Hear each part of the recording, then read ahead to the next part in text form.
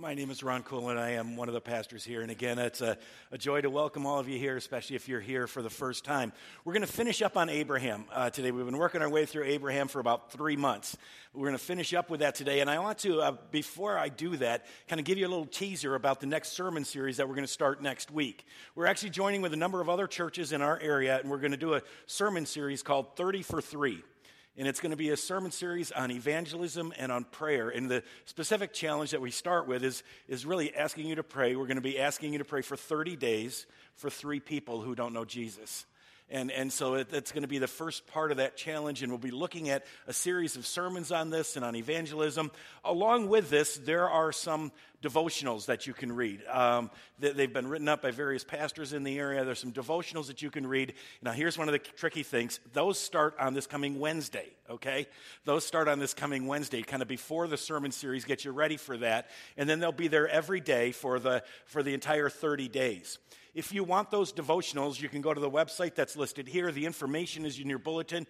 And again, you'll be able to get it. You can download the whole thing. You can get an email every day. That's been helpful for many of us. When we wake up in the morning, there's an email there that we can use to kind of study that and use that as our devotional. You can actually get it by text. It's shorter, but you can get it by text if you want to do that. But again, it's a cool thing for all of us to be reading, praying, studying together for this 30 days of thinking about what God is doing and how we want God to reach out to those who do not know him. So back to Abraham, all right? Let's finish up with Abraham. We've been studying this now for 3 months, okay? We started this actually a little bit over 3 months ago. And during that time, just kind of for your awareness, Abraham has aged about 50 years, okay? From when we started, he was probably 60, 65 when we started. And now he's getting there, or actually 65 or 70. And now he's getting up to 115, 120 years old. And so we've been following this. He's been walking with God this time. And now we come to what I'm going to call the final test, all right? And it is a challenge for each and every one of us. The whole story starts, and in order to understand where we are today, we got to go back. And the whole story starts with God making 3 promises to Abraham, all right? God comes to Abraham and he says, you know what? I will give you 3 things. First of all, you will have many descendants, okay? I promise you children. I promise you that blessing. You will have many descendants. And we've seen Ishmael, who was born when Abraham was 90, and then Isaac when he was 100. And we know that Ishmael is at this point kind of out of the picture. He's in another area. Isaac is the child of promise. But God has fulfilled that promise. You will have many descendants. Your children will inherit the land. That was the second promise that God made. And he said, you know, your children will live here. But God has made it clear that that's going to be after slavery, okay? So that's 400 years down the road. That's kind of a tough one. But it's going to take a long time for that one to come. And then the third one was that all creatures will be blessed through you, okay?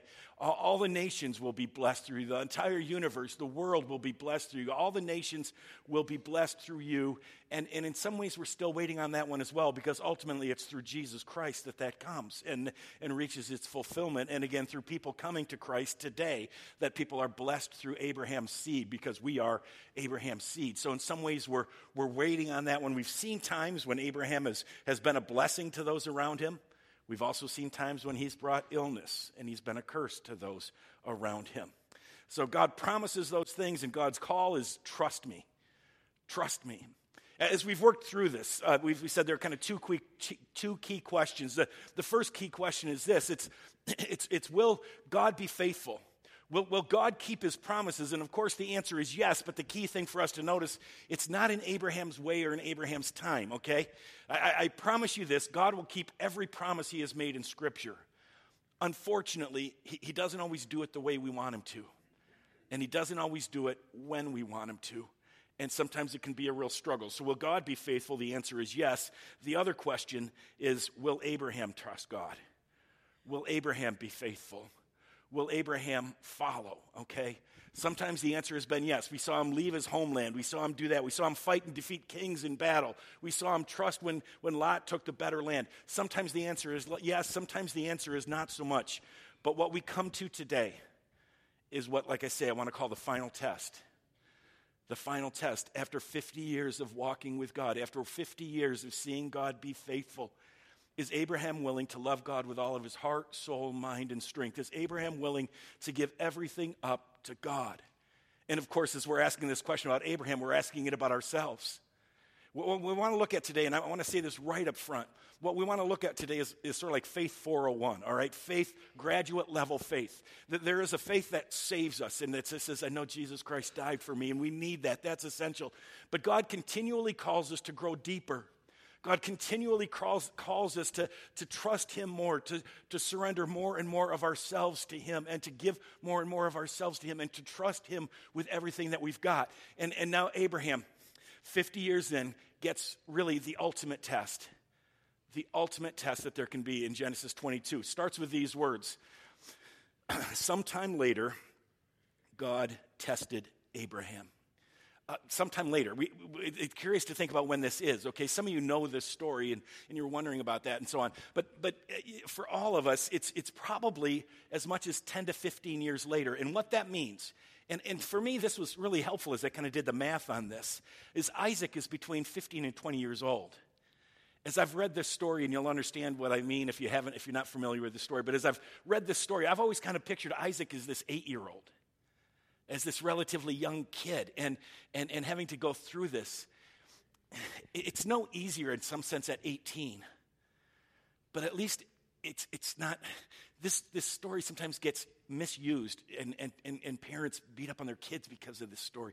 That's not what's going on here. And part of it, I think, is understanding that Isaac is aware, okay? Isaac has a level of maturity here that's pretty significant, all right? So it's about 10 or 15 years after the last event that we read, and Isaac is 20 years old. Like I say, Abraham is then 120 or 115, somewhere in there. The last 10 or 15 years have been the best years of Abraham's life. Abraham's life has been so good. Abimelech, we talked about him last week. He has been blessing Abraham. He's been taking care of Abraham. Abraham's got his son, and he's growing up. And let's just be honest about it. Hagar and Ishmael are out of the house, and that just takes away some of the struggle, even though again, Abraham's heart broke when Ishmael left. But it was just easier. And I think Abraham enjoyed these years as much as he ever enjoyed anything, all right? And that's why it was, I think, such a shock what happens next. Again, one other thing to know, we know that this is a test from the beginning, but Abraham doesn't. So, sometime later, God tested Abraham, all right? God tested Abraham. He said to him, Abraham, here I am, he replied. Then God said, take your son, and just notice the repetition here of here and throughout the text. Take your son, your only son, whom you love.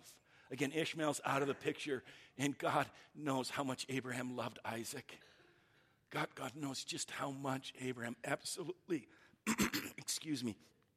adores Isaac. And go to the region of Moriah, okay? Take your son and go to this place. We don't know exactly where Moriah was, though a lot of Bible teachers believe, and I think that's probably true, that it's where Jerusalem later on was, okay? So take your son and go to this place. And then come the words that had to just take the wind out of his sails, just shock him, knock him to his knees. Sacrifice. Sacrifice him there as a burnt offering. On a mountain I will show you. Say what? Abram, take the gift I gave to you, the gift you've enjoyed, the gift I've promised. Take your son, the one whom you love, the one who has been there, and then give him back to me. Will you do that? Will you give him back to me? Will you? And we just have to look at it and we say, what is going on here? I mean, it's interesting. We're not told anything about what Abraham feels. We're only told what he does. And I think the reason for that is it is just so deep you can't put it into words. Can you imagine having this sense that God wants your child back, that God wants to have you give him your child back and wants you to kill him? I mean, it's just unbelievable, and it's shocking, and again, that's why I think the author tells us this is a test from the beginning, okay? So why does God do this? What's going on here? A couple of things it's not, because I think it's really important. This is not because God demands child sacrifice. The Old Testament is clear. God does not do that. There were cultures around that did that said, God, I'm going to show you how much I love you, and I want you to bless me, so I'm going to sacrifice my child to Molech or some of the other gods in that area. And they said, this is just going to show you how much. God says, I find that abhorrent. I find that abhorrent. And so it's a little bit of a struggle for us. And again, God is bigger than us, so we don't have to understand everything. But it's not because God demands child sacrifice. If you hear a voice and you say it's God telling you, it's not. Okay, God is clearly on that.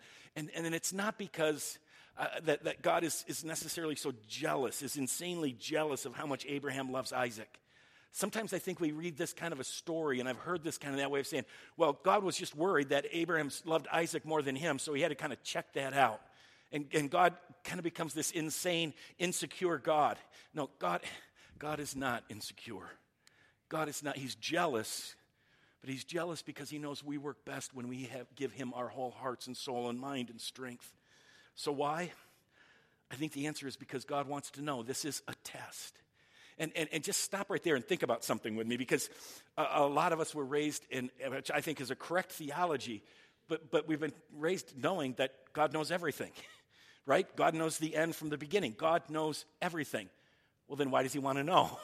Doesn't he already know how this is all going to go? And somehow we have to recognize that we can't put God in categories, because on the one hand, God knows everything. On the other hand, God's going to say, now I know. At the end of this story, God's going to say, I've learned something. And somehow again, God knows everything, but yet somehow he learns something here about Abraham's heart. That's what God wants to know. God interacts with us. And again, I want to be careful, because I do believe God knows everything. God is sovereign. But somehow it also seems really clear from the text that God is saying, I want to know just how deep Abraham's faith goes. I want to know, will Abraham trust me? Will he trust me when with his most precious possession? He knows how much he loves Isaac. Isaac is his world. Will Abraham trust me? Will he give him back to me? The fact of the matter is, the Bible makes clear we're called to love God with all our heart, soul, mind, and strength, above everything else. And one of the things we see throughout Scripture is that whatever is number two has the possibility of replacing God. And so think about, what is your most treasured possession? Is it your kid? Is it your marriage? Is it your reputation? And God says, will you give that up for me? Will you trust that with me? Will you hand that over to me? Will you give me your most precious possession? Even when I ask for that, will you still trust me? Will you trust me even when there are no benefits? Even when there are no benefits, think about that again. At one level, and this is the same challenge for those of you who are familiar with the story of Job. At one level, God comes to Abraham and he says, I'm going to give you these things, right? I'm going to give you land. I'm going to give you descendants. I'm going to make you into a great nation. I'm going to do this stuff for you. The world's going to be blessed through you. God wants to know, but if I don't give you any of that, if I don't do that for you, will you still love me? Will you still surrender yourself to me? Will you still trust me with everything you've got? You see, in some ways, God wants to know, does Abraham know that the real gift is God? One of the ways to look at this, and I think this is true, we come to God and we make our prayers, okay? And we say, God, we need this. God, we pray for this. And that's good, and that's okay, and that's an important part of it. But in some ways, you know what we are? We're like going to God and asking for pennies. Say, God, I need these pennies. And God says, but do you understand I'm the treasure? Do you understand I'm the one that you need more than the pennies? Do you understand I am the one who can take care of you? You see, we settle for pennies when it's really God that we need. Psalm 23, right? It says, the Lord is my shepherd, I shall not want. Doesn't mean the psalmist had everything he ever needed. Doesn't mean that he was rich and wealthy and all that stuff. What it means is God never took himself away. And the psalmist had learned, David had learned what Abraham learns by the end of his life, to say, God, you will not keep you from me, and so what I need is you. Will we follow God even when there are no benefits? And the third part of the question, I think, is will we trust God? Will Abraham trust God even when it doesn't make sense? Even when God seems to be against us? Even God wants to know, will you trust when you can't see me? Will you trust when it all seems upside down? Will you trust when you cannot understand? I mean, this is, like I say, Faith 401. This is so difficult. This is so challenging. But this is ultimately where God wants us to be. And again, not for his sake, but for our sake. Because it is when we put ourselves more and more in God's hands, when we surrender, we say, God, no matter what, you are God. And no matter what happens, I will trust you. Even in the darkness, even in the place of pain and struggling, I will trust that you will provide. One of the things we need to understand from this story, and it's an important lesson for us, is that the God we follow, the God of the Bible, is not safe, okay? The God we follow is not safe, and that's important for us to remember because a lot of the health and wealth folks kind of preach a very safe God. We want a safe God. I would rather have a God who is safe, and by that I mean a God that I can understand, a God who does what makes sense to me, a God who can explain it to me, right? So often we feel like, if I can understand this, and so I want God to be able to say, Ron, this is why I'm doing this. This is what's going to be happening as a result of this. A God we can understand, a God who gives us what we want, a God who is safe and who takes care of us, and a God who will never let us feel pain. And there are a lot of people who say, well, if you really know Jesus Christ, that's going to be what your life is like because God is safe. I want to suggest this morning that one of the key things this story teaches us is that God loves us too much to be safe. God loves me too much to give me what I want because you know what I want is not the right stuff. And I don't want God to give me what I want. I mean, on the one hand, I do. But what I really want God to give me is what I need.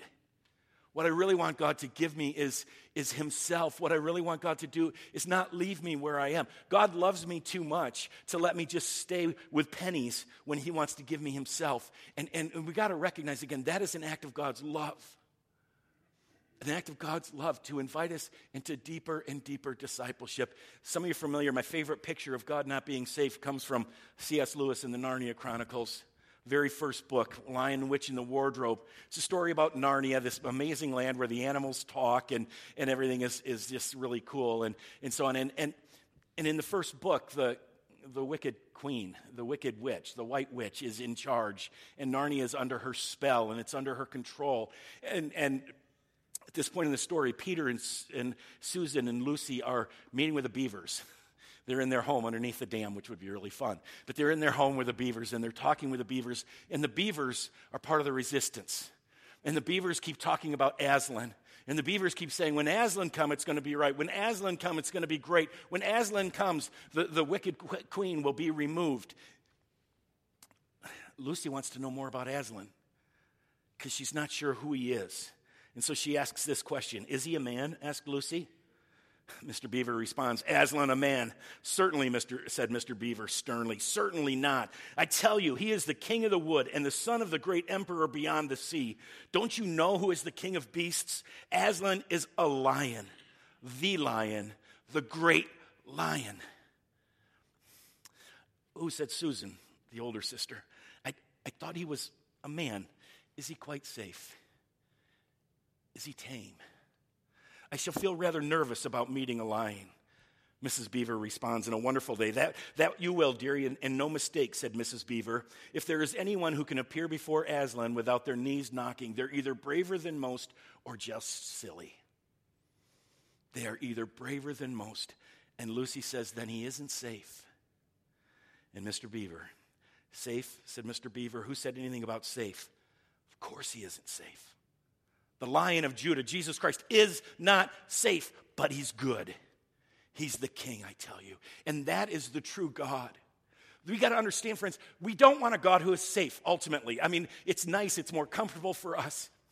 But ultimately, I want a God who's not going to leave me the way I am. Ultimately, I want a God who's going to bring me himself. Ultimately, I want a God who's going to bring me to that place of knowing him fully. And the question of this story is, will we trust that God is good even when he is not safe? That is deep faith, friends. That is where we are called to go. That's the challenge. Then God said, take your son, your only son, whom you love, Isaac, and go to the region of Moriah. Sacrifice him there as a burnt offering on a mountain I will show you. Again, no reaction, emotional. We're not told about it, but it was certainly there. But obedience. Early the next morning, Abraham got up and loaded his donkey. He took with him 2 of his servants and his son Isaac. All right, so it's Abraham, Isaac, 2 servants and a donkey. When he had cut enough wood for the burnt offering, he set out for the place that God had told him about. Imagine that journey, going to sacrifice your son. Don't know how far away it was. You know, people say, well, it's 3 days travel because on the 3rd day, Abraham saw it. But if I were him, I'm walking as slow as I possibly can. Every step is agony. On the third day, Abraham looked up and saw the place in the distance. He said to his servants, "Stay here with the donkey while I and the boy go over there. We will worship, and then we will come back to you." Just a minute. We will worship, and then we will come back to you. I thought that Abraham was going to go sacrifice Isaac. Why doesn't he say, "We'll worship, and then I'll come back to you"? Why does he say it this way? Why does he say, "We will come back"? In fact, again, it's not clear totally, but there are three possibilities, and the third one is the one I'm going to suggest is right. Part of this, and it's possible, that it's just a very practical thing. I mean, he knows he has to say this, that we'll come back, otherwise the servants are going to try to stop him, right?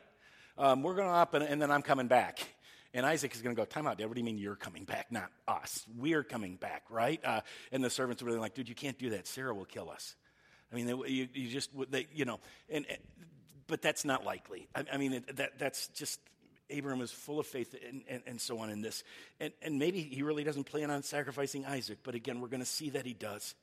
What it is, I think, is that he deeply trusts that somehow God will make things okay.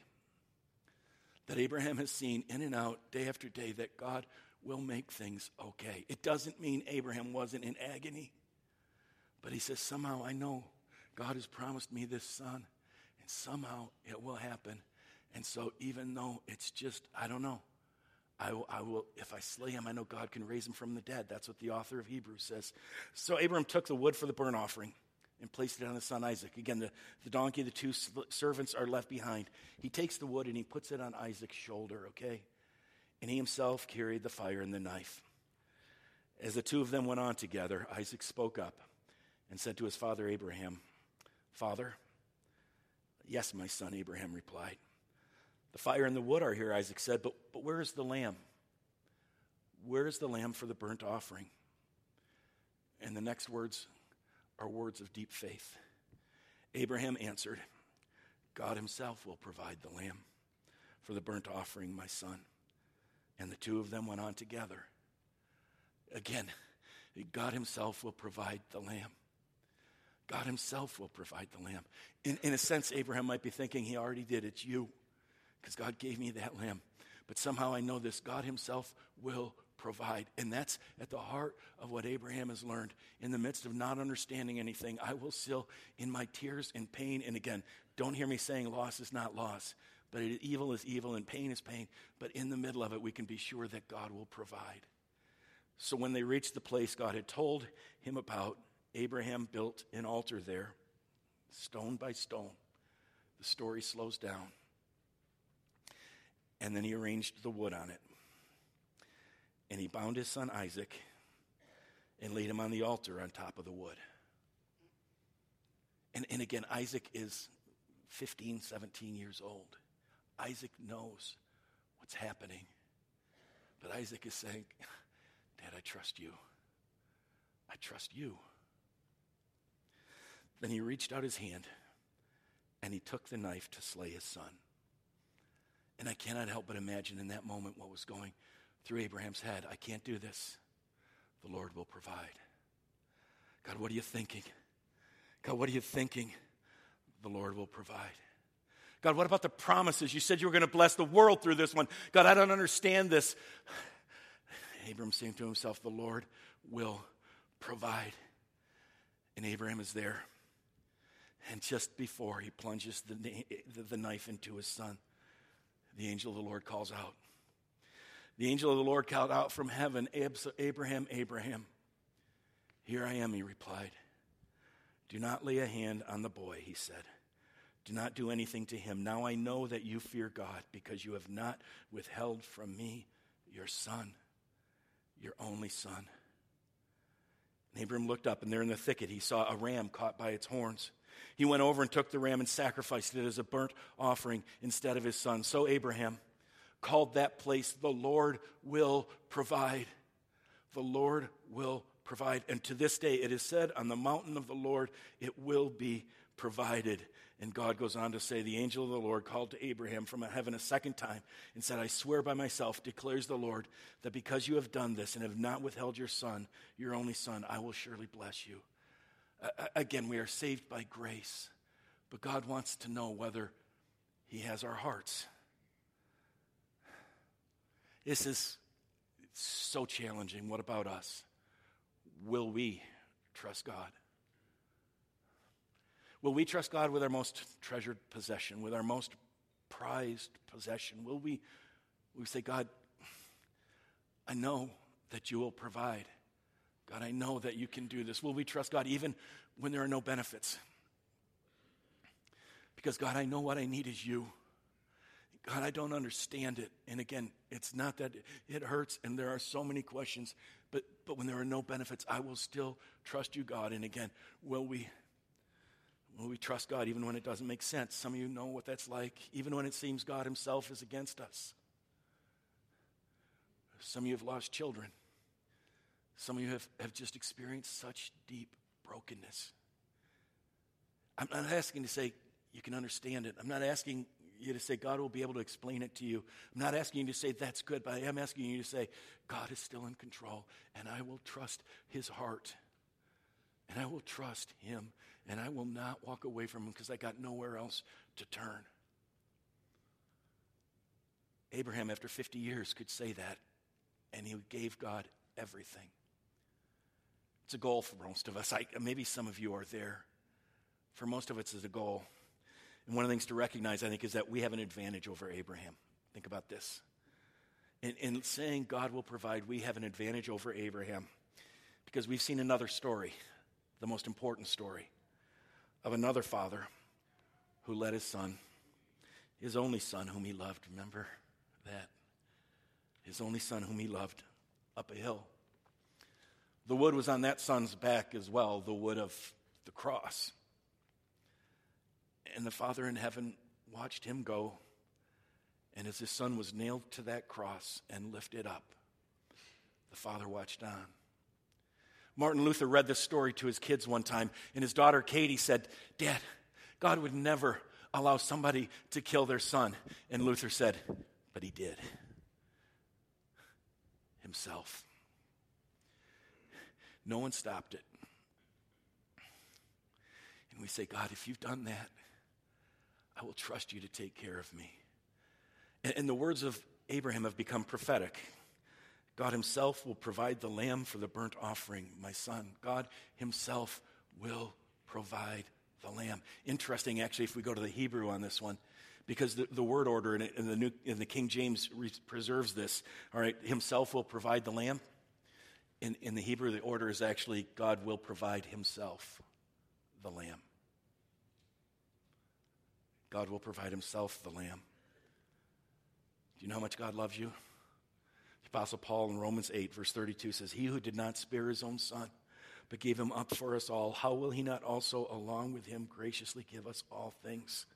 The fact is, friends, he gave up his son. I don't understand a lot of what God does. I don't think I ever will. There are questions and pains and hurts, and I weep over the brokenness of this world, but I know this: God is still the provider. And as we close up on Abraham here, I think the most important lesson Abraham learned is the one that we need to close with, and that is that the Lord will provide. That the Lord will provide. We weep, but we say, God, I will trust you. Though it seems like you slay me, though it seems like you hurt me. We're going to close. Steve's going to come up and sing a song called "Though He Slay Me," written by a guy whose father passed away and listening to his mom grieve. So I'm going to pray, and then Steve's going to come up. And I just want you to listen to that song.